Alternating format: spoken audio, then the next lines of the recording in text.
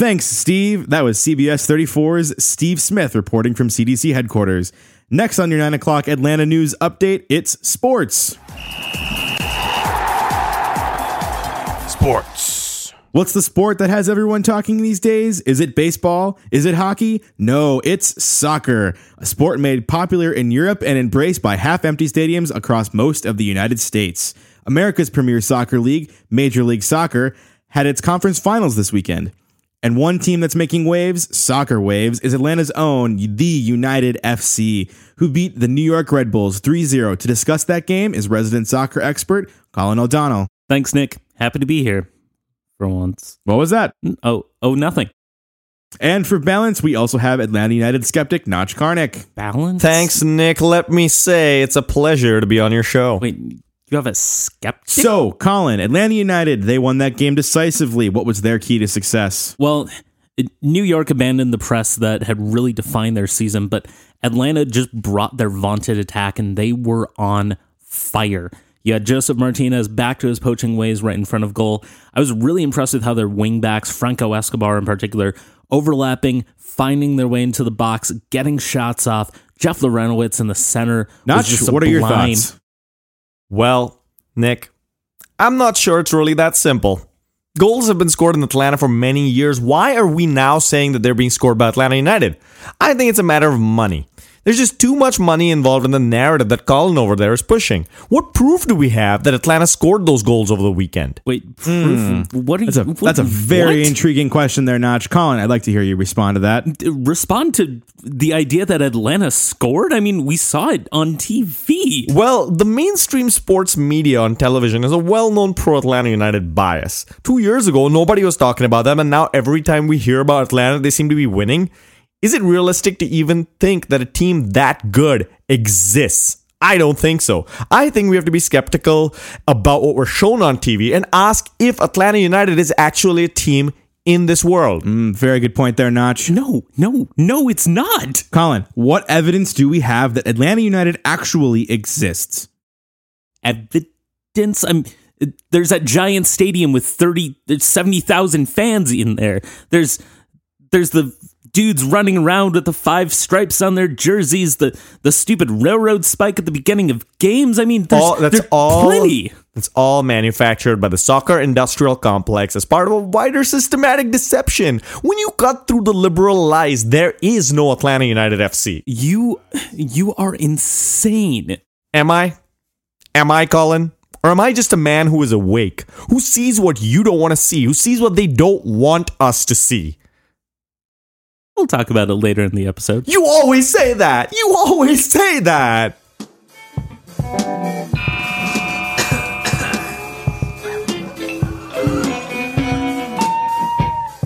Welcome to We Call It Soccer, a podcast by 2 United fans. I'm Notch. I'm Colin. Caleb's out this week. Atlanta take the bull by the horns, Bayern aren't blessed by Fortuna, and Madrid turn out to not be the Real Deal.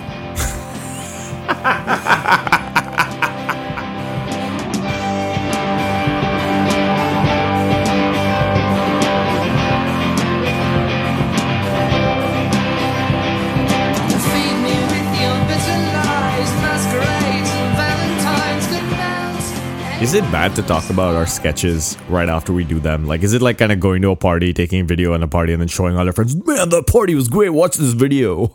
Like, because I really want to talk about that sketch. Is this the sort of thing that I'm supposed to yes and, or? I think you can do whatever you want. Okay, yes, and we shouldn't also talk about... No, it's totally fine to be talking about our awesome sketches. Yeah, well, I mean, it just irritates me that in this day and age, folks who deny climate change are actually getting a medium anywhere. And I mean, really, it's literally like going on the news and being like, yeah, that game that happened, it didn't. But it did. Exactly. Like, there were... Okay, fine. The Atlanta game did not actually have New York journalists at it, apparently. But usually there are multiple reports of these games happening. Right. Like, at least 95% of the journalistic community will say that this game existed. And I mean, the climate change stuff is starting to scare the living crap out of me. Like, to the point where I'm wondering whether I'll, like, be there for the end of society as we know it, just because of, like, rampant weather change. I mean, it's not a fantasy anymore. Like, we've had dire warnings now from the UN, from the White House itself, actually, except for one person in there. But everyone else seems to be, saying, be afraid. And there's a certain feeling of helplessness, too, because, like, most of this, the carbon monoxide in the air is produced by all the shipping companies sending their ships around the world, which I'm also a proponent of trade. I like trade. So what the hell are we going to do? I like traveling. I'm not going to be able to fly planes anymore. Wait, you fly planes? Yeah, badly. I'm a learner, like it's I'm learning on the job. Like, you know how they have that saying, like, building a plane as you fly it? Well, I'm learning to fly a plane as I fly it. At least you're not learning to fly it as you build it. Yeah. Okay. Well, we should probably get off subjects that scare the shit out of me and move on to things that just disappoint me a little bit. And yeah. Sure. Okay, all right. Well, this week, listener, we have a special segment that comes around once a year, much like I was going to say the equinox, but those come around twice a year. Even leap years don't come around once a year. They come once every 4 years. What's something that's annual, man? Thanksgiving. Thank you. Like Thanksgiving, this segment comes around once a year. So here's a bountiful feast, no less. Yeah, there you go. Special annual segment, Turn Down for Cuts. Cuts. In Turn Down for Cuts, we talk about all the players that have just lost their jobs. You sound so optimistic about that. Yeah. What the fuck is wrong with you? I don't know. I'm just playing the character like one of those Fox News commentators who was like, the best part of Thanksgiving was watching these refugees get tear gassed. Actual quote from a commentator I'm not going to mention. The following Minnesota United players have had their options declined and thus will not have a job with this team anymore. You think they got them all in the room and tear gassed them? And they all just scattered. I mean, they didn't need it after Jerry's video. That's true, he did. Oh my God. Okay, let's talk about that for a moment because, all right, so we had a bunch of Minnesota United players get removed from the roster. Yeah. Let's talk about the two big ones that are going to dominate our focus, and then Harrison Heath and Johan Venegas are, obviously the ones on our mind foremost. So we really should dedicate most of the next half hour to talking about them. But no, we're obviously talking about Jerry Tieson, and I don't know who the second person. Maybe you're indulging my Ibsen hype, but I am actually. Oh, thank you. I was actually going to let you off the hook. I wasn't going to go all pro Ibsenity today, but I was going to tamp down the Ibsenity with some positive memories, though. Okay, well that's good. I will say it that I am sad to see Ibsen go, but he's done his he's given his shift. He's done what he had to do here. I appreciated him while he was there, and that's about it for Ibsen. I'm not gonna like sit here crying, but I will sit here crying about Jerry Tieson, who was also cut today. Friend of the pod. Yep, he did come in and do not a live episode, but an interview with us last year, which you should go and listen to. It's just a blast to record. And every single time I've bumped into him, he's just been the best. Like, the man is a glowing personality. It's wonderful. If you looked at his smile and thought to yourself, man, I wonder what that guy is actually like. He is like that smile. He is that smile in real life. And then he releases a farewell video, which who does that? First of all. Secondly, he comes and he is genuinely in tears the whole time saying goodbye to us. I have not confirmed this, but if you look in the background, I'm pretty sure he might have done that right as he got out of his meeting, saying that his option was declined. Because I don't know about that. It is in the experience center. That's what's behind it. It definitely is in there. Yeah.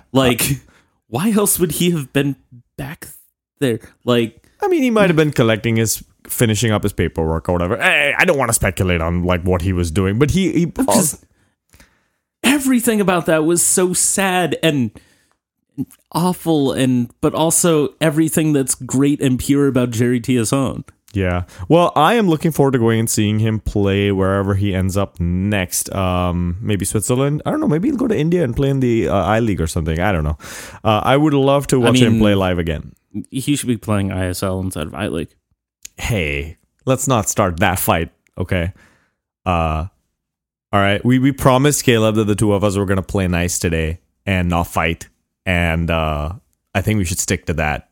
Indian Soccer League politics should be left aside just this once, Colin. Okay. Hey, speaking of which, we didn't mention at the top of the show, Caleb isn't here because he's sick, and hopefully he gets better. See, people stay home sometimes when they're sick and don't come to record the podcast and get everyone else sick. You say that like I like you guys.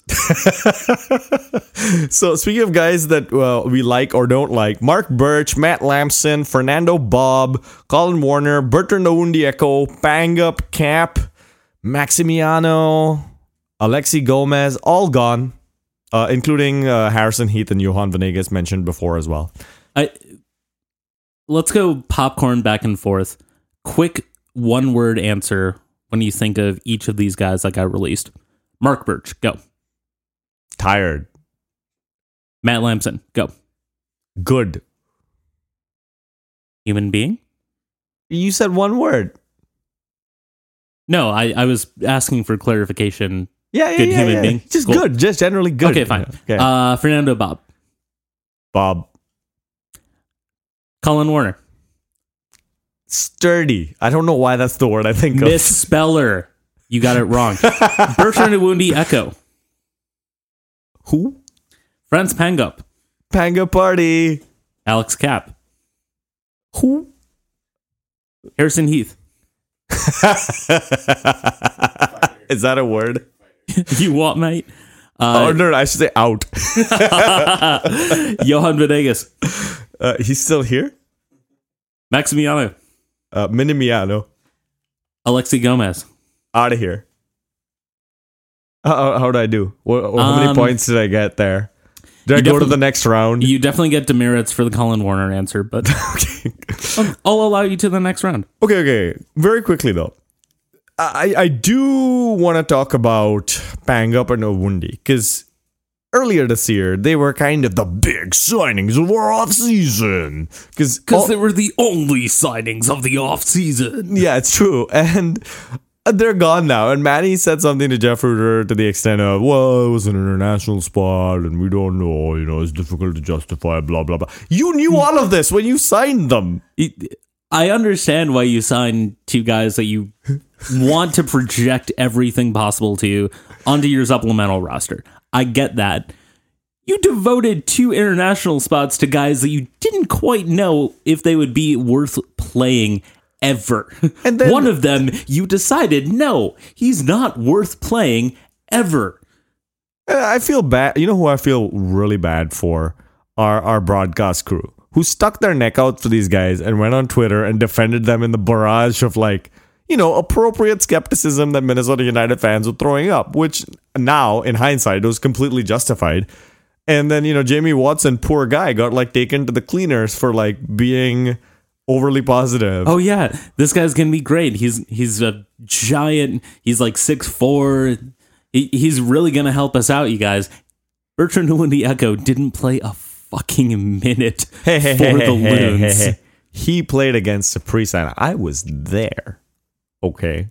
I wasn't there, so I'm not even sure it happened. Okay, all right. Well, we can have a skeptic for balance. And I will say this, though. Arguably the two best Loons moments, at least for myself, were thinking on this podcast aloud, hey, we should sign Fernando Bob because that's a great name. And then Jeff tweets it out that we're actually signing him. That was maybe my greatest prognostication ever. The second part was that little interim after the Dark Clouds preseason thing where Chris Wright went up and said, yeah, we're going to be fighting for the playoffs this year, and confirmed that a second Cameroonian was coming in. And it was that week where we didn't know that it was just going to be Bertrand Owundi-Echo. And we started thinking to ourselves, Are there actually good Cameroonians that we could sign? I thought we were going to sign Alex Song for like 5 seconds. Well, the didn't prevailing happen. rumor was Yaya Banana. Oh, God, Yaya Banana, that's right. And then I was hopeful that we'd get Sammy Najak back. That would have been kind of That nice. would have also been awesome. Yeah, right? I mean, like, better than the, 100 and some minutes that Bangam got this year. Which, these guys, they tried, I'm not, blaming them. But, what the hell is Minnesota United doing? Anyway, the fact that we gave up Warner, that we gave up Lamson, that we gave up Heath makes me hopeful that maybe we're gonna sign guys that are better, because the defeatist resigned to his fate part of me is well, Harrison Heath didn't shoot himself on the pitch, he should probably be a backup, right, in this team. I mean, so so the fact that they gave him up means that maybe they have plans to get someone better. Harrison Heath, at least he was a body that filled a spot on the roster that most players can't fill because he's a homegrown player somehow. Still, I don't understand how. It's but, you know how a lot of American soccer fans just pretend like they're from England. Well, this team is pretending it's from England, so that's why he's homegrown, because yeah, something like that. the Englishman. Yeah, I mean, Colin Warner, I thought he actually was okay when he was there. He was probably overpaid as a domestic backup midfielder. I mean, Maximiano, all right, disappointment. I'm a little surprised because he seemed to have flashes, but I'm not truly surprised. He wasn't going to be worth a transfer fee. Right. Even Alexi Gomez, these guys just wait. You implied that there were flashes for Alexi No. Gomez.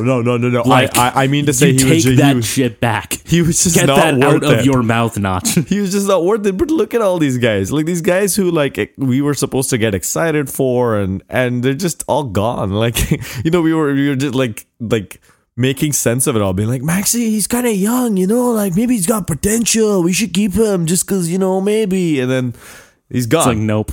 Yeah, Eric Miller is still having his contract negotiated, so he might return. We never know. He's probably coming back. It means Let's that be honest. we traded the savior for him. Of true. course, we're going to make that deal work. R.I.P. in peace of pie. Okay. Eric Miller, basically what it means that he's still having negotiated is that they've made a bona fide offer for his contract. That's what it means, that he's still having negotiated. The rest of MLS, though, got a bunch of people. LA Galaxy got Ashley Cole. Okay. I thought you're not going to make an argument that we should go out and sign him on a DP contract. Fuck no. Fuck that guy. Vancouver has cut Breck Shea, which immediately started Breck Shea to Minnesota rumor. He's a winger. He's a winger. Right. He plays on the left. Thanks to it's going to happen. Thanks to one Wesley Burdine. So 100% Manny's going to sign him and play him left back behind Ibarra like Jurgen Klinsmann did. You remember that left back Breck Shea? That was traumatic. I mean, he actually kind of played there a lot in Vancouver because they wanted to get him on the field because they pay so fucking much for him. Okay, for real talk though, Kei Kamara from Vancouver, I wouldn't mind. He can score as a substitute. He's tall, he's physical. I think we could bring him in and have him as a backup like Vancouver did. He's expensive, but that's what you need to do to get someone who's a proven quantity in this league. There's no way that you could continue to pay him a TAM contract. I would be surprised if MLS would even allow that at this point. He is a free agent. Ozzy Alonso from Seattle has his full free agent rights. That's why he left Cuba, is to become a full free agent. He really was after 11 years in the league. Growing up as a 10-year-old, he always told his parents, he was like, "Yep, I dream one day of becoming a full free agent in MLS." Was MLS even around when he was 10 years old? I'm going to go check on this. You keep talking. I think MLS might have been around, but I'm sure as hell that free agency did not exist in MLS until he was 2008. He was 10 years old in 1995. So. Hey, there you go. Okay. I want to be one of the first free agents. Too bad it took him Producer 6 Nick years extra. Suggested that Minnesota get Alonso. Your thoughts? Yeah. Cool. Okay. Get him for a year and figure out a Maximiano that is actually going to develop into something. Well, Montreal are still negotiating with Bakary Sagna, and they're still trying to find their way to keep their Fanny, Rod Fanny, that is. And Are they trying to get him to back it up into sticking around? that's what I was trying to look for, and you did it. Thank you. You're welcome, man. Deshaun Akindele, cut from Dallas. Wasn't he the next big thing? Yeah, like the U.S. went out of the way to get him to play for them instead of Canada, and then nothing happened to him. Yeah, it's kind of sad, actually. It really is. Yeah. And then Mike Grella is gone from Columbus. Greladinho. So, I mean, he blew out both his knees. And you guys, I said at the end of last year to you and Caleb, Grella for Minnesota United? And you were like, fuck no. I believe that was the reaction both of you had because he had blown out both his knees. Yeah, I'm pretty sure, sure, Grella 2 knee surgeries ago. But I don't think he's been terrible for Columbus this year when we've actually seen him on the pitch. The few times that he's been on, he's come on as a sub and hasn't been that bad. So, I mean, maybe if we can negotiate a salary down, yeah. I wouldn't waste a re-entry pick on him, but if he slips through, maybe. Also, Ricardo Clark is somehow still playing soccer. I had no idea, and Columbus just got him, and he's a free agent. Yeah, I'm pretty sure that he's been a free agent each year for the last 3 or 4 years. Yeah, 13 games this year. Crazy. I remember thinking of Ricardo Clark getting substituted in the 2010 World Cup. Or was it 2006? I can't remember. One of the two. But God, it might have been 2006. Yeah, seriously, that's weird. Okay, well, Chicago is renegotiating with Bastian Schweinsteiger. Luis Solniak got cut. Michael Deleu is getting the Leu out of there. I don't know. He's getting flushed down, Deleu. Oh, that's not bad. I like that. It's not as good as the Fanny one. I must admit. No. But I mean, so far, maybe aside from Alonso, MLS free agency is not looking that good. There's a bunch of teams that were supposed to announce their cuts today that we were supposed to be able to talk about that didn't do it because they want to make me angry. Yeah, and just for anyone wondering, and any E Pluribus Lunum editors listening to this might want to pay attention, the teams had to report to the league what they had done today, not announce it publicly. It's just that now the league knows, and that the league can announce it anytime they want. The worst part is that said person running the Twitter account knows that I'm the EPL roster compliance nerd. They know this. Why aren't you our roster compliance nerd? I am. Okay. Allow me to be the roster compliance nerd. All right, I'm gonna give you a roster compliance question that producer Nick has helpfully thrown onto our notes, which is, when can we, as Minnesota United FC, start signing players again? That would be following, I believe it's an hour after the expansion draft. All right, penciling in calendar event disappointment for that time. All right, cool. Yes. All right, done. All right, cool. Hey, let's now go into a segment that we call the Top Step, where we cover the top leagues from America, top soccer leagues, the National Women's Soccer League, and Major League Soccer, and WSL. Of course, quiet times right now because their season's over. Major League Soccer also relatively quiet. Only 2 games to talk about the conference final first legs. Yeah, quiet time because we're talking about 2 of... they're close to the biggest games of the year. Yeah. Thursday night is going to be much bigger because it's second leg and all that. But don't tell me that the international break hasn't killed your hype a little bit. it honestly hasn't. I'm in the contingent where I'm like, 4 teams I don't care about. 1 team I actively despise. And the international break, it's like, See, maybe I'm a little bit weird and will mention this in advance of the Portland SKC game. Given that those are the 2 places that I've most recently gone to an away game and have really been impressed by their fans, I like both of them. All right, I know I'm not supposed to like SKC as a Loons fan. Sue me. There are rivals, Colin. Okay, MLS rivalry week. I do want to get on to the proposed playoff changes, and this would kind of be a natural segue. But before I get there, let's talk about Atlanta Red Bulls. 3-0 to Atlanta, sending it back to Hudson. with a very uphill task for the Red Bulls here. You kind of discussed in our sketch earlier why Red Bulls didn't do so well today. Kamar Lawrence was out with some sort of injury picked up in training, and as a result, they did not press. They sat back, and it was awful. It was horrific to watch that Red Bulls team try and not be the Red Bulls for 90 minutes. Turns out changing your system for the most important game your team has played all year, probably not such a good idea. Someone should tell Chris Armas that. Yeah, and I understand why you would think it's a good idea. Atlanta are really good down the right flank. You've got Franco Escobar, who scored in this game. You have Julian Gressel.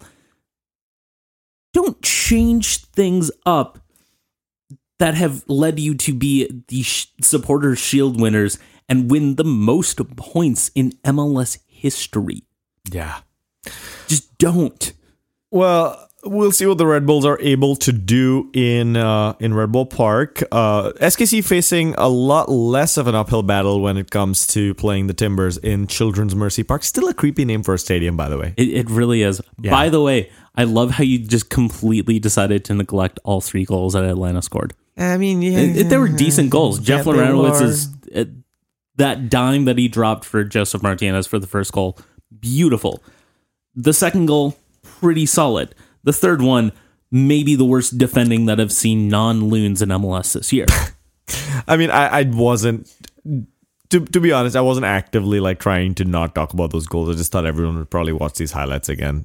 I mean, if you haven't, what the hell are you doing? There's 2 games this week. Just go watch the highlights. Anyway. I mean, you're probably notch and avoiding everything Atlanta related. True. Timbers traveling to Children's Mercy Park after a 0-0 draw at Providence Park in Portland. And this game, your quote, I believe, was pretty exciting for a 0-0 game. It was kind of a slugfest. It was a very chippy game in the first half. There were quite a few chances that they were just snuffed out by the center backs on both sides. It was pretty impressive to watch. Yeah, just a lot of balls flying into the Timbers army from Johnny Russell, balls hitting the post. And Tim Melia, honestly, we were going to talk about Zach Steffen getting an offer from Manchester City. Tim Melia should be getting that offer. Like, dude was a beast again. Yeah, that save at the very end of the game, that probably saved SKC. Because if they had to not only win, but also be a goal ahead, I don't think it would have worked out for them. I'm just surprised he was actually playing this game, because today I learned that NASA landed a rover successfully on Mars, and I would have just thought that given how great he is in getting into space, they would have got Tim Melia to launch that damn rover. So, I mean, dude is a beast. Like, watch these highlights just to see Tim Melia going absolutely bananas. Not Yaya banana. Okay. Portland did have one goal that got called offside. Hey, correctly, by the way. Also, yes. You should probably mention also the Atlanta goal. There was that controversy. Yeah, or the New York Red Bulls goal against Atlanta that was called off, and everybody on Twitter seemed to be arguing about it for 30 days. Yeah, it honestly did feel like 30 days, even though it happened yesterday. Anyway, basically, Bradley Wright Phillips scores to level it up at 1-1. But it turned out that Alex Mule was in an offside position and standing in the path of the shot between BWP and Brad Guzan. So, yeah, by the book, it's supposed to be called as offside. Yeah. And if you're saying that VAR should not be used for something like this, where you have to come up with an interpretation to say that it's offside, no, he was very clearly in violation of the rules. That's what VAR is there for. Clear and obvious errors that were not picked up. Well, we should also mention that MLS is mulling changes to its playoff system. They have decided that the MLS Cup final will be played before the November international break, which I think would be fantastic. Yes. They also have decided that they want to eliminate the 2-legged playoffs or single leg. What say you? I kind of like 2 legs, but at the same time, I also like a much shortened playoff season. I would agree with that. It says that this would reduce the matches from 6 to 4, but we're also looking at expanding the playoffs fields from 6 teams per conference to 7. Which No. yeah, No. I think that's a joke. I mean, at that point, honestly, like really, I think that they should just make it a 20-team elimination, or not 20-team, 28-team or whatever elimination style competition at the end of the season. Just make it a completely separate cup. Just make MLS a league, and that's it. Like, just do it that way at that point. How about take the USL Championship teams and MLS teams and do the League Cup? And then do Okay, no. All right. Let's move on to talking very quickly about the fact that Zach Steffen might be moving to Manchester City on a $7 to $10 million deal. This sounds like one of those Mad Libs. Why? Just why? Because Manchester City's backup keeper, whose name is now escaping me, Claudio Bravo. Claudio Bravo, is injured with a season-long injury, and Pep Guardiola has decided that Zach Steffen is like for like with Claudio Bravo. And we're 10. Someone was like, yeah, and then they're doing this just to give him to NYCFC, and I was like, you can do that for far cheaper than $10 million. Yes, you can. Yeah, I don't think Columbus Crew would want $7 million for Zach Steffen. I mean, they did turn down $4 million during the summer. Okay, all right. Like, well, apparently Mr. Guardiola's intentions were clear. Okay, well, we're not. I mean, we'll see if this happens. Yeah. Let's hope as USMNT fans that Zach Steffen can't get his work permit, because this would be terrible for his development. Okay, let's finish up talking about U.S. soccer in a segment that we call Get Low. Let's get low and get to our wrap-up of U.S. lower league soccer. Nipun Chopra from Sock Takes will be back next week with his roundup for you. So we're just going to give you a quick points. First of all, Forward Madison FC of USL League 1. Yeah, that's D3, right? Sure. Yeah, okay. You know, I made a sketch making fun of this. I'm actually confused. Yeah, at this point, I've lost track. Yeah, okay. So Forward Madison, first of all, great name. Like it. State motto, Wisconsin. Second of all, what a great logo. Like, everybody that thinks that the flamingo is too much of a joke for the logo needs to go ahead and flamingo themselves. Well, they're also not from Madison, because people in Madison know the like jokey history of the pink flamingo being the official bird of Madison, Wisconsin. And it's a beautiful, distinctive thing. This team is going to be playing in pink. Like, how can you dislike that? That's amazing. If you hate fun, you hate the logo. Seriously, they're going to be the team that Inter Miami is too big league and too David Beckham-y to really embrace the whole vaporware aesthetic. I think Forward Madison actually does it. Also, by the way, their logo is slightly reminiscent of Minnesota United's, with its like bars above a bird and all that stuff. Like and the slash through it. I really do think that they've kind of intentionally gone with something close to ours. Why? Because they're going to be our USL affiliate that they haven't announced yet. Seriously, right? And Peter Wilt, like, honestly, Peter Wilt boo. It's good. Yeah. Hey, the Chattanooga Grumpy Dogs released their logo, or at least that's what I'm calling them after seeing that logo. Like, seriously. Not even angry dog, just grumpy. Yeah, this USL team from Chattanooga, go see their logo. It's like... I don't know. Every time I look at it, it just looks like I've taken this dog's like cheese, you know, and I'm just sad. It's like, come on, dog. We just went for a walk. Like, why do you want to go back outside? You know, like, I don't like the vacuum any more than you do, but I have to vacuum the house. My wife actually traumatized one of our dogs with a vacuum once.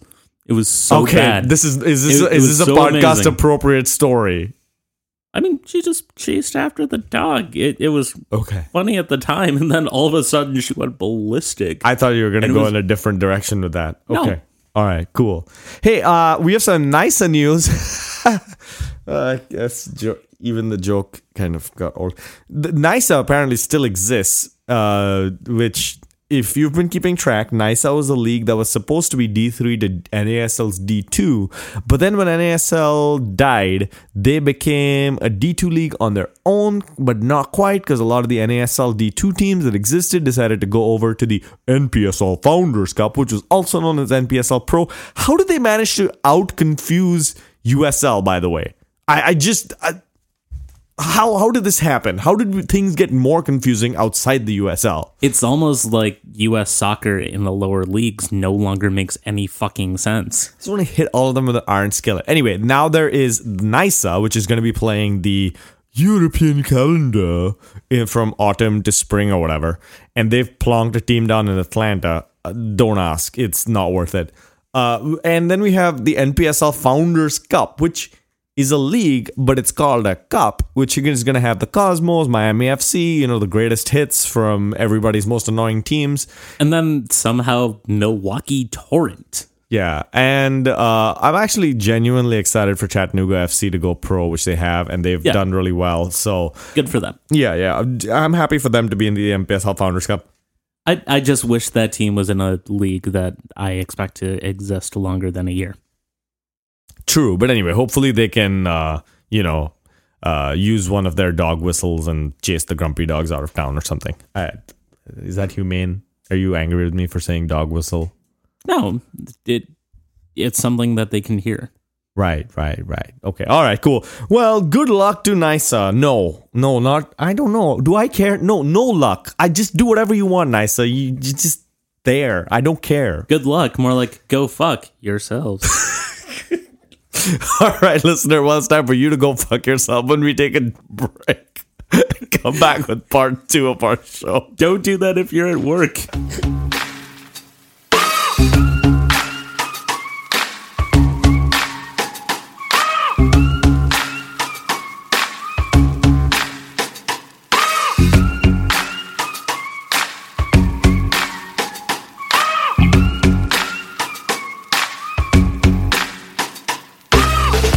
So, Colin, we didn't talk about Minnesota United switched digital ticketing, and my only reaction was to the desire to start like the opposite of a Get Off My Lawn podcast, just like Get On My Lawn podcast, like digitize everything, digitize the food, like feed me food through a fucking wire now.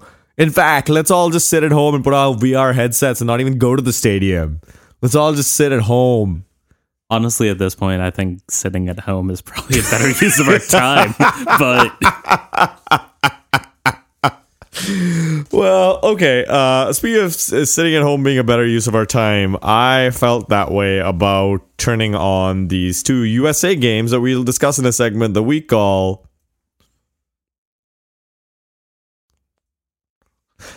I really thought that we would have got past the sound cue by now. We'd have hired a new coach, and then we didn't need to have a sound cue that said, the system only dreams in total darkness. But it continues for the USMNT, although... Okay, let me just read out the subtitle of this segment. Let's get national and discuss the latest from the United States national teams, which I'm going to talk about the men's team now, and getting back to my round from earlier. Why is Dave Sarachan still in charge? Why? Why don't we have another coach? Why are there reports coming out that all these great candidates like Julian Lopetegui, who, by the way, took Spain to the World Cup, and then got fired because he was going to coach Real Madrid because Spain were fucking idiots. Right. And then Spain bombed out of the World Cup. Right. And Lopetegui apparently offering his services to the United States Soccer Federation, who said, don't worry about it, we got this, and didn't even interview him. To his credit, Lopetegui did come out afterwards and said he had not offered his services to any position, because why would you want to be the guy that got turned down for the U.S. national team job for Greg Berhalter, who gets hired because he's his boss's brother? Yeah, that's crazy talk, right? It would be really embarrassing if you were a world-class coach and the U.S. men's national team said no to you. That would not be possible unless someone does really something horrible about you, right?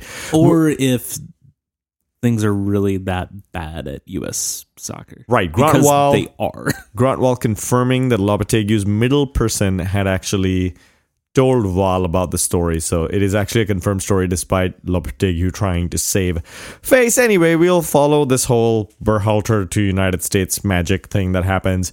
I will say this, as soon as he gets hired, we need to switch it to Blood Buzz, Ohio. Okay. All right, sounds good. Another national song, and it's one of their bigger songs, and it's a really great song. All right. England playing USA in Wayne Rooney's testimonial. Waza almost got a goal at the end. That would have been nice. Man. England getting the 3-0 win against the United States at Wembley Stadium. I mean, I'm okay with our team being a punching bag for a farewell match and whatever. I mean, it's fine. It's not the best thing, but someone's got to do it. Someone's got to be the Washington Generals, and that was us this time. I mean, that's kind of been us for a while. Yeah. Were we the Washington Generals in Cuba? Yeah. And Italy scoring 1 goal against an extremely young and pretty awesome lineup from the United States. To be honest, that lineup had an average age of like 22 or something. Yeah, like 22 and a half. Yeah. Something really low. So that was cool too. Anything else you want to add about these US games? I don't see any point. Ethan Horvath stood on his head and made a bunch of saves against Italy, but yeah, at some point, unless they hire an actual coach, like Christian Pulisic, Tyler Adams, I think as well, complained that part of the issue right now is that the national team doesn't have an identity. They're a team that's coached by a guy that's not going to be there eventually. Yeah. And they know it, and they're playing like it. Also, Tyler Adams headed to Europe, according to him, after this season is over. Worth noting. Let's now move into a segment that we call the Stiff Upper Leagues. In the Stiff Upper Leagues segment, we talk about land of proper footy, England, and back to Premier League fixtures and West Ham United losing 4-0 to Manchester City. You could say they got whamped. This week I wasn't gonna make a wham joke, and you went for it anyway. All right, that's good. That's good. You're welcome. Picking up where I let you down. Man City Masterclass. All I will say is Pep Guardiola had this quote: "I love reading, but I don't read. I start to read, then I think about Liverpool, Klopp, and then I can't focus. People say I read books. I don't read books. I have a nice library, and sooner or later I will read them, but I don't have the time." I don't have the time because I'm always thinking of Jurgen Klopp. That's my Caleb impression, sorry. I was gonna say. Hey, let's talk about Watford playing Liverpool. Liverpool coming out 3-0 winners. I think it would be a disservice to both Caleb and producer Nick if we didn't discuss them now that they have come up.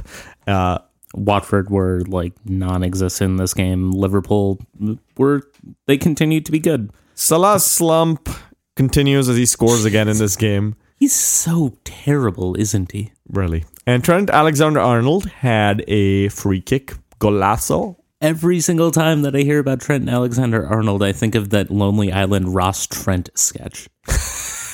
I think about that like Arnold cartoon character. With the Wrong kind of football head, man. Claudio Ranieri won his first game in charge of Fulham. They beat Southampton 3-2. Spurs beat Chelsea 3-1. Nobody won that game. Hey. Nobody wins when Spurs beats Chelsea. David Luiz definitely lost. Apparently, this guy, world-class player, responsible for something like 60% of Chelsea's goals this year. Sign him up for Minnesota United. Set him right next to Francisco Calvo as a center back. I think he should just get a haircut, and then we can sign his hair and Fellaini's hair and just like stack it on the pitch, and better than some of our players who have I not know. been cut, I would be thankfully. confused if like a random Merkin was just sitting on the field. Harry Kane had a beautiful long ball goal. Again, David Luiz kind of to fault on that one. And then the human son keeps proving his human sonly ways by torching Jorginho on the right and breaking into the box and scoring a beautiful goal. Like seriously, one goal you must watch this week from the EPL. It's Human Son's goal. It was fine. Huming Son. I think it's been like ages since we made the Human Son joke, but anyway, it still sticks with me. Every time I see his name, I'm just like, Human Son, Human Son. Anyway, Bournemouth played Arsenal at 7 a.m. on Sunday, a game that I intended to watch but then slept through. And Arsenal coming out 2-1 winners. I feel bad for Bournemouth in this game. Like I've liked them since they played Minnesota United, and they also got screwed out of a goal. That was a gorgeous, like amazing first touch goal by one of their defenders. It went straight into the net. No, I'm talking about the one where they got called offside incorrectly. Right. That gorgeous own goal was like maybe the goal of the year candidate. Like seriously, that was one of the best own goals I've ever seen. Stood out of his grave and just applauded for 5 minutes. And then he went back to his eternal slumber. Every time they showed an alternate angle, I was just impressed yet again. It's beautiful Lerma own goal. So Arsenal is on some sort of record-breaking run that I couldn't find the stats 17 unbeaten in all competitions, even though they have to go to some random place in the Ukraine where it's about 0 degrees right now. Probably get rammed by Russia and taken over, named like Arsenal Ski or something. Anyway. Chesterfield Arsenal. Chesterfield FC have apparently not won a league match in 18, but have drawn their last 8. This means that they are simultaneously on their worst winless record ever and their best unbeaten run for 12 years. I thought that stat was fantastic when I saw it on Reddit. Thanks, Twitter.com, for providing that for Reddit. They are, apparently, by the way, Chesterfield FC is a club that plays in the National League, the 5th tier of English football. I actually have a pretty good sized stadium for the 5th division, actually. Yeah, they were in the Football League proper for quite a while, actually. Okay. All right. Well, let's now move into a segment we call They Don't Call It Soccer, in brackets. Some do, though, where we talk about soccer from the rest of the world that we haven't talked about already. This week, a packed segment that starts with Patrice Evra sucking the toes of a chicken. Wait, what? You've not seen this? You said that this is a packed segment, and yet we're talking about Patrice Evra sucking on the toes of a chicken. I have seen this, and it is horrifying. I refuse to watch it. It is so horrifying. Basically, unsubscribe from Patrice Evra's Instagram if you're subscribed to it, so you're not subjected to such. And I mean, he came out later and he was like, well, maybe I shouldn't have done that, but... Yeah, you shouldn't have. Dude needs like social media, like addiction treatment or something. Also, like some antivirals against the salmonella he's gonna get. Yeah, good thing there wasn't any romaine lettuce stuck in that chicken's leg. Otherwise, good thing it wasn't a turkey. Right, exactly. All right, let's talk about Bundesliga, which it was a very, very interesting weekend of results. Basically, Jupp Heynckes' phone kind of ringing at this point after Bayern tied Fortuna Düsseldorf 3-3. Now, you might be thinking, Bayern Munich tied a game. What's the problem? Well, the problem is Fortuna Düsseldorf was promoted this season and is in 17th place in a league with 18 teams. Where did this game take place? It took place in, let me see, Munich. What? Yeah, Bayern is really kind of, I mean, they're not shitting the bed. They're just rolling around in stuff that they've already shat into the bed at this point. They're down in 5th place, 9 points off Dortmund, who are in 1st. And Niko Kovac, he's gone, let's be honest. I mean, he's gotta be. Right, this is like this is not Bayern. I'm loving it. As somebody that enjoys watching competitive leagues, this is fantastic, but what the hell is going on? I mean, last year, this happened again, and I'm just hoping that this year they don't get a bounce. We've seen Arsene Wenger express his interest in coaching Bayern Munich. God damn it, don't make me be a Bayern fan. No, you don't have to be. You can support Wenger without supporting them. But I'm trying to remember which position Bayern was in when they fired Ancelotti. I feel like they were even better than 5th. Yeah, so it's kind of crazy that they've hung on to Kovac so far. And you know, the funny thing about the Kovac story is, of course, that Eintracht Frankfurt, the team that he left controversially last year, which we've talked about on the pod, they're in 3rd place right now. Yep. Above Bayern. Yes, indeed. It's pretty crazy. Yes, indeed. We should also mention that producer Nick's favorite team, Wolfsburg, got a result versus RB Leipzig over the weekend as well. That was kind of fun to watch. And Dortmund get a 1-0 win over Mainz. 2-1. 2-1. 2-1, sorry. Paco Alcacer had his deal go permanent. Gee, I wonder why. Yeah, so Bundesliga becoming a league that's kind of fun to watch, although this year Dortmund are kind of running away with the title, so maybe it's not so much fun to watch. I don't know, depends on your perspective. Gladbach, Tips Fedora, are in second place with 26 points. Eintracht Frankfurt's third with 23. We should mention in yes. Gladbach's game that Bobby Woods scored the opener for Hanover in the 20th second. What a nice guy. Okay, let's now talk about La Liga, where again the hubris, Schadenfreude, that's the word I was looking for. Schadenfreude, hubris. What am I talking about? Schadenfreude goes on with Eibar beating Real Madrid 3-0 in the first game with their new manager Santiago Solari in charge. Or at least as a full-time manager. Correct. Yeah. Yes, he is no longer a caretaker. I think they should switch off the Solari and go to coal. Clean coal. Dude, no, okay. you don't need to continue that denying things that are very real character. Yeah, I should leave that behind.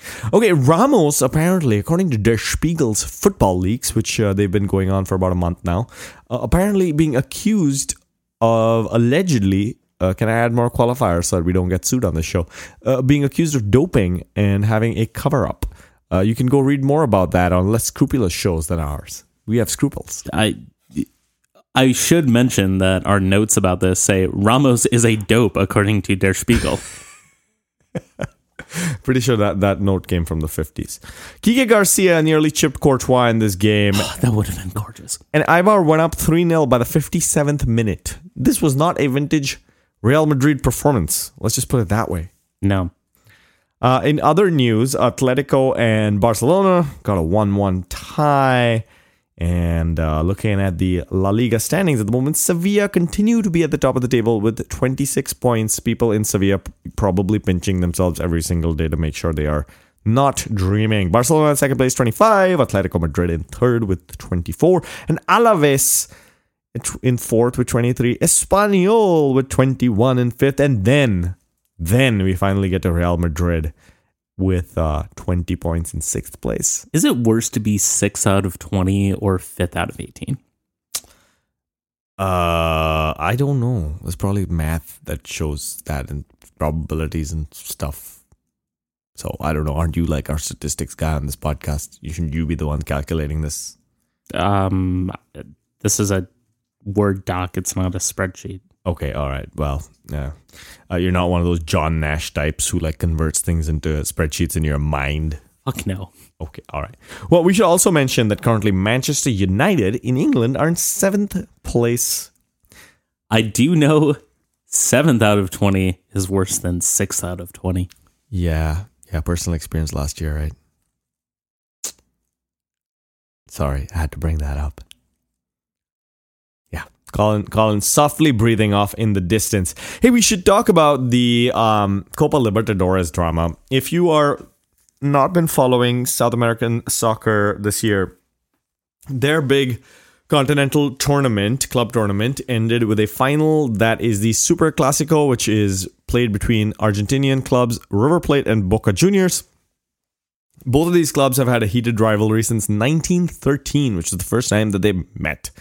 And it's got to the point where away fans are not allowed in the stadium for the derbies. So let's just say things get kind of intense. And the Libertadores first leg was played. I am currently not remembering the score. It was a 2-2 draw. Yes, thank you.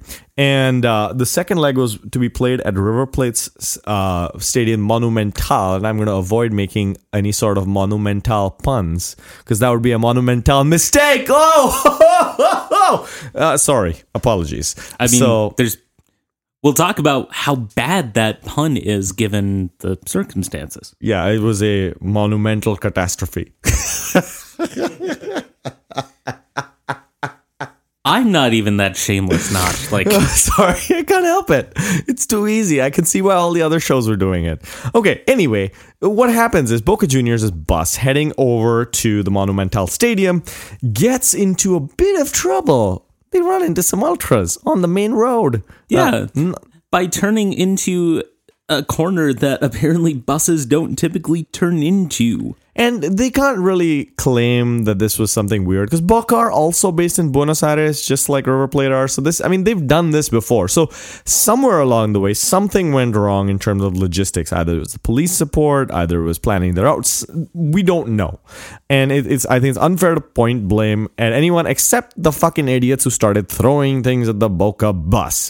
One of these rocks that was thrown at the bus, I would assume it's a rock, it could have been concrete or something else, it hit the bus, broke a window, which then allowed tear gas and pepper spray to enter the bus and get into the eyes of the Boca Juniors players. Now, typically they tell me that getting pepper sprayed before a soccer match, a really important one, not so good for your fitness. No, far from it. Yeah. I didn't know that until today. But anyway, so this match, there was a lot of controversy. Let's just say there was 4 hours of confusion. It was finally called off. There's a bit of controversy because it's kind of one of those follow the money cases. Infantino and FIFA refusing to allow this match to be postponed initially for sponsorship concerns and stuff like this. It's kind of sad to see human concerns be pushed to the background for money reasons like that.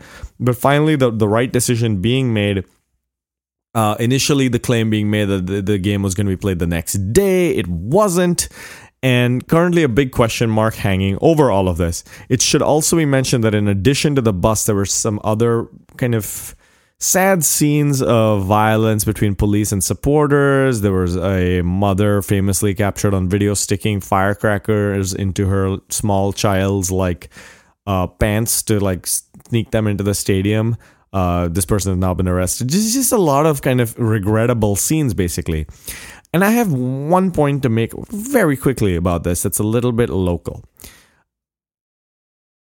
If your reaction to this is, holy crap, man, traditional soccer support is bad, and we have to do everything we can in Minnesota to stop this from happening here, I would remind you that there are about 7 million cultural factors that contributed to this, not the least of which being that this game has been played for over 100 years. This is a derby that is far more important than anything you will ever experience in your lifetime in terms of Minnesota United. Maybe your children's children will experience a derby that's this important, but I doubt it, unless there's a freaking Minneapolis and St. Paul team, and then suddenly there's a military junta ruling over Minnesota for 10 years. That's some of the stuff that contributed to the violence that you saw on TV.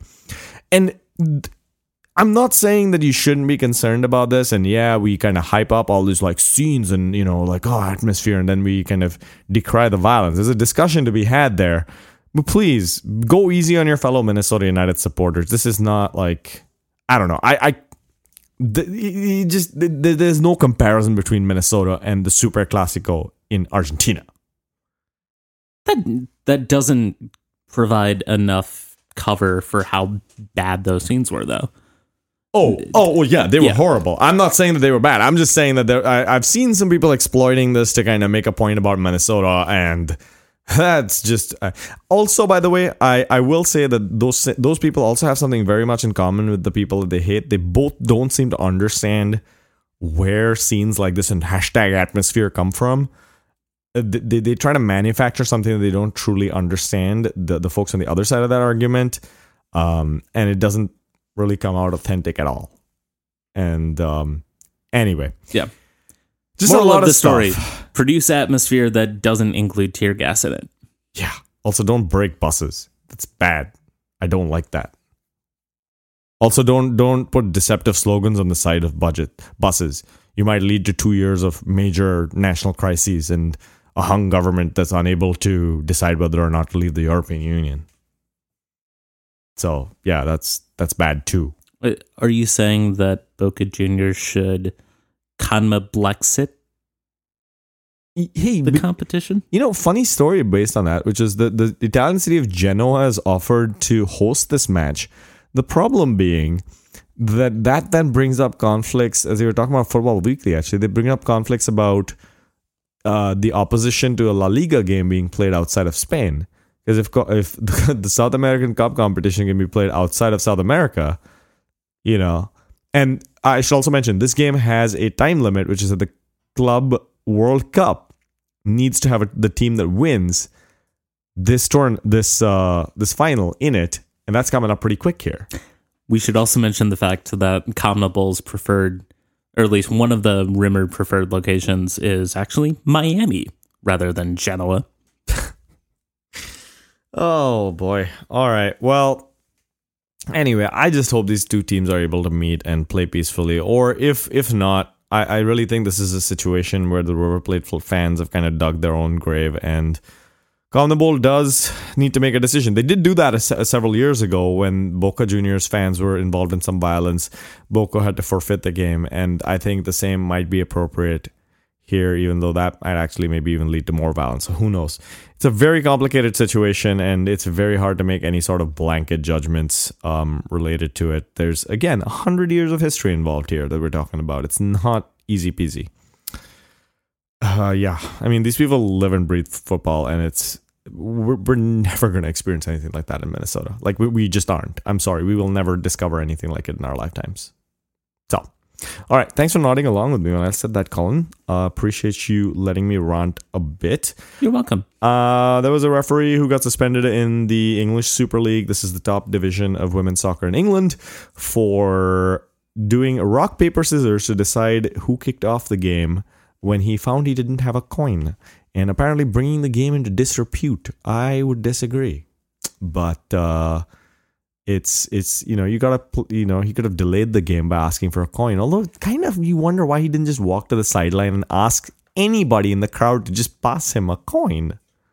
I mean, English fans have a lot of issues of throwing coins on the fields. Oh, and add a referee. Yeah, okay, maybe that wasn't such a good decision. Okay. Well, anyway, this guy's never going to forget his coins again. And yeah, final segment, yeah. All right, let's move into a segment that we call Soccer Things, where Colin dips into the deep, dark corners of the soccer world to bring you stories you won't and shouldn't believe. So you know who we didn't mention getting left off of roster announcements for Minnesota United? Our good friend Sam Cronin. For some strange reason, he was neither listed as having his contract be expired, his option declined, anything like that. He also was not listed on the current roster, and yet his name is actually still listed on Minnesota United's roster itself. Why exactly is he in this level of purgatory? I wonder. Except, having watched a really excellent program on Amazon recently called Forever. It's this show with Maya Rudolph and Fred Armisen, where essentially they die and yet they end up in like suburban Riverside, California, living out their lives in what's supposed to be a life of no want, all pleasure and all that, except for it's really boring because you're in Riverside. It's this strange and wonderful meditation on purgatory, which is where I believe Sam Cronin is right now. Recall a few weeks ago when we discussed the idea that Sam Cronin was accidentally murdered at the Denver airport by members of the Illuminati. Guess who also dies in a place related to an airport? That's right, Maya Rudolph's character in Forever dies when she chokes on a macadamia nut while sitting in first class on a plane to Hawaii. So why exactly would Sam Cronin not be listed? It's because we don't exactly know where he is. We don't know if he's dead. We don't know if he's alive. He's actually in this weird kind of nether region. Unfortunately, it looks a lot like Riverside, California. Just kind of an ugly place. But they do have shuffleboard. See, when you said purgatory and then that you'd watched a show online, I thought you were going to go for the Last Kingdom on Netflix, which I just watched season 3, where one of the central plot points is that a Viking character gets killed, but without his sword in hand. So he's in the Viking purgatory called Nihilum or something close to that. And to get him back, he has to have his killer be killed with a sword dipped in the blood of one of his siblings. So I thought you were going to say that Sam Cronin's injurer, which would be whatever caused this concussion, would have to be injured by a foot that was dipped in the blood of one of Sam Cronin's family members. You think that could work? You. All right. Well, hey, too much family member blood. I'm sorry. All right. Well, with that, it's time for us to end this episode. Where can the good people find you on Twitter, Colin? You can find me at The Attachment. You can find some of my writings over at epluribuslunum.com. You can find Caleb Olson at kolson716 on Twitter. It's 716, right? Not 763. I don't know why I have 763 stuck in my head right now. Maybe because it's a local area code. Who knows? Exactly. And you can find his writing at 55.1, same place you can find this podcast. You can find me at TW United Fans. We Call It Soccer is produced by Nick Rodriguez, whose views on soccer and politics can be found at Nick Rodriguez on Twitter. Thanks Tectonics for the use of their song Lustless as our theme music. Check them out on Bandcamp and SoundCloud. SoundCloud also one of the places you can subscribe to this podcast. And this also includes fine podcast providers everywhere. We Call It Soccer's on all of them, so subscribe. Tell your friends to subscribe. We always like having new listeners. And with that, we bid you adieu for another 7 days. See you next week.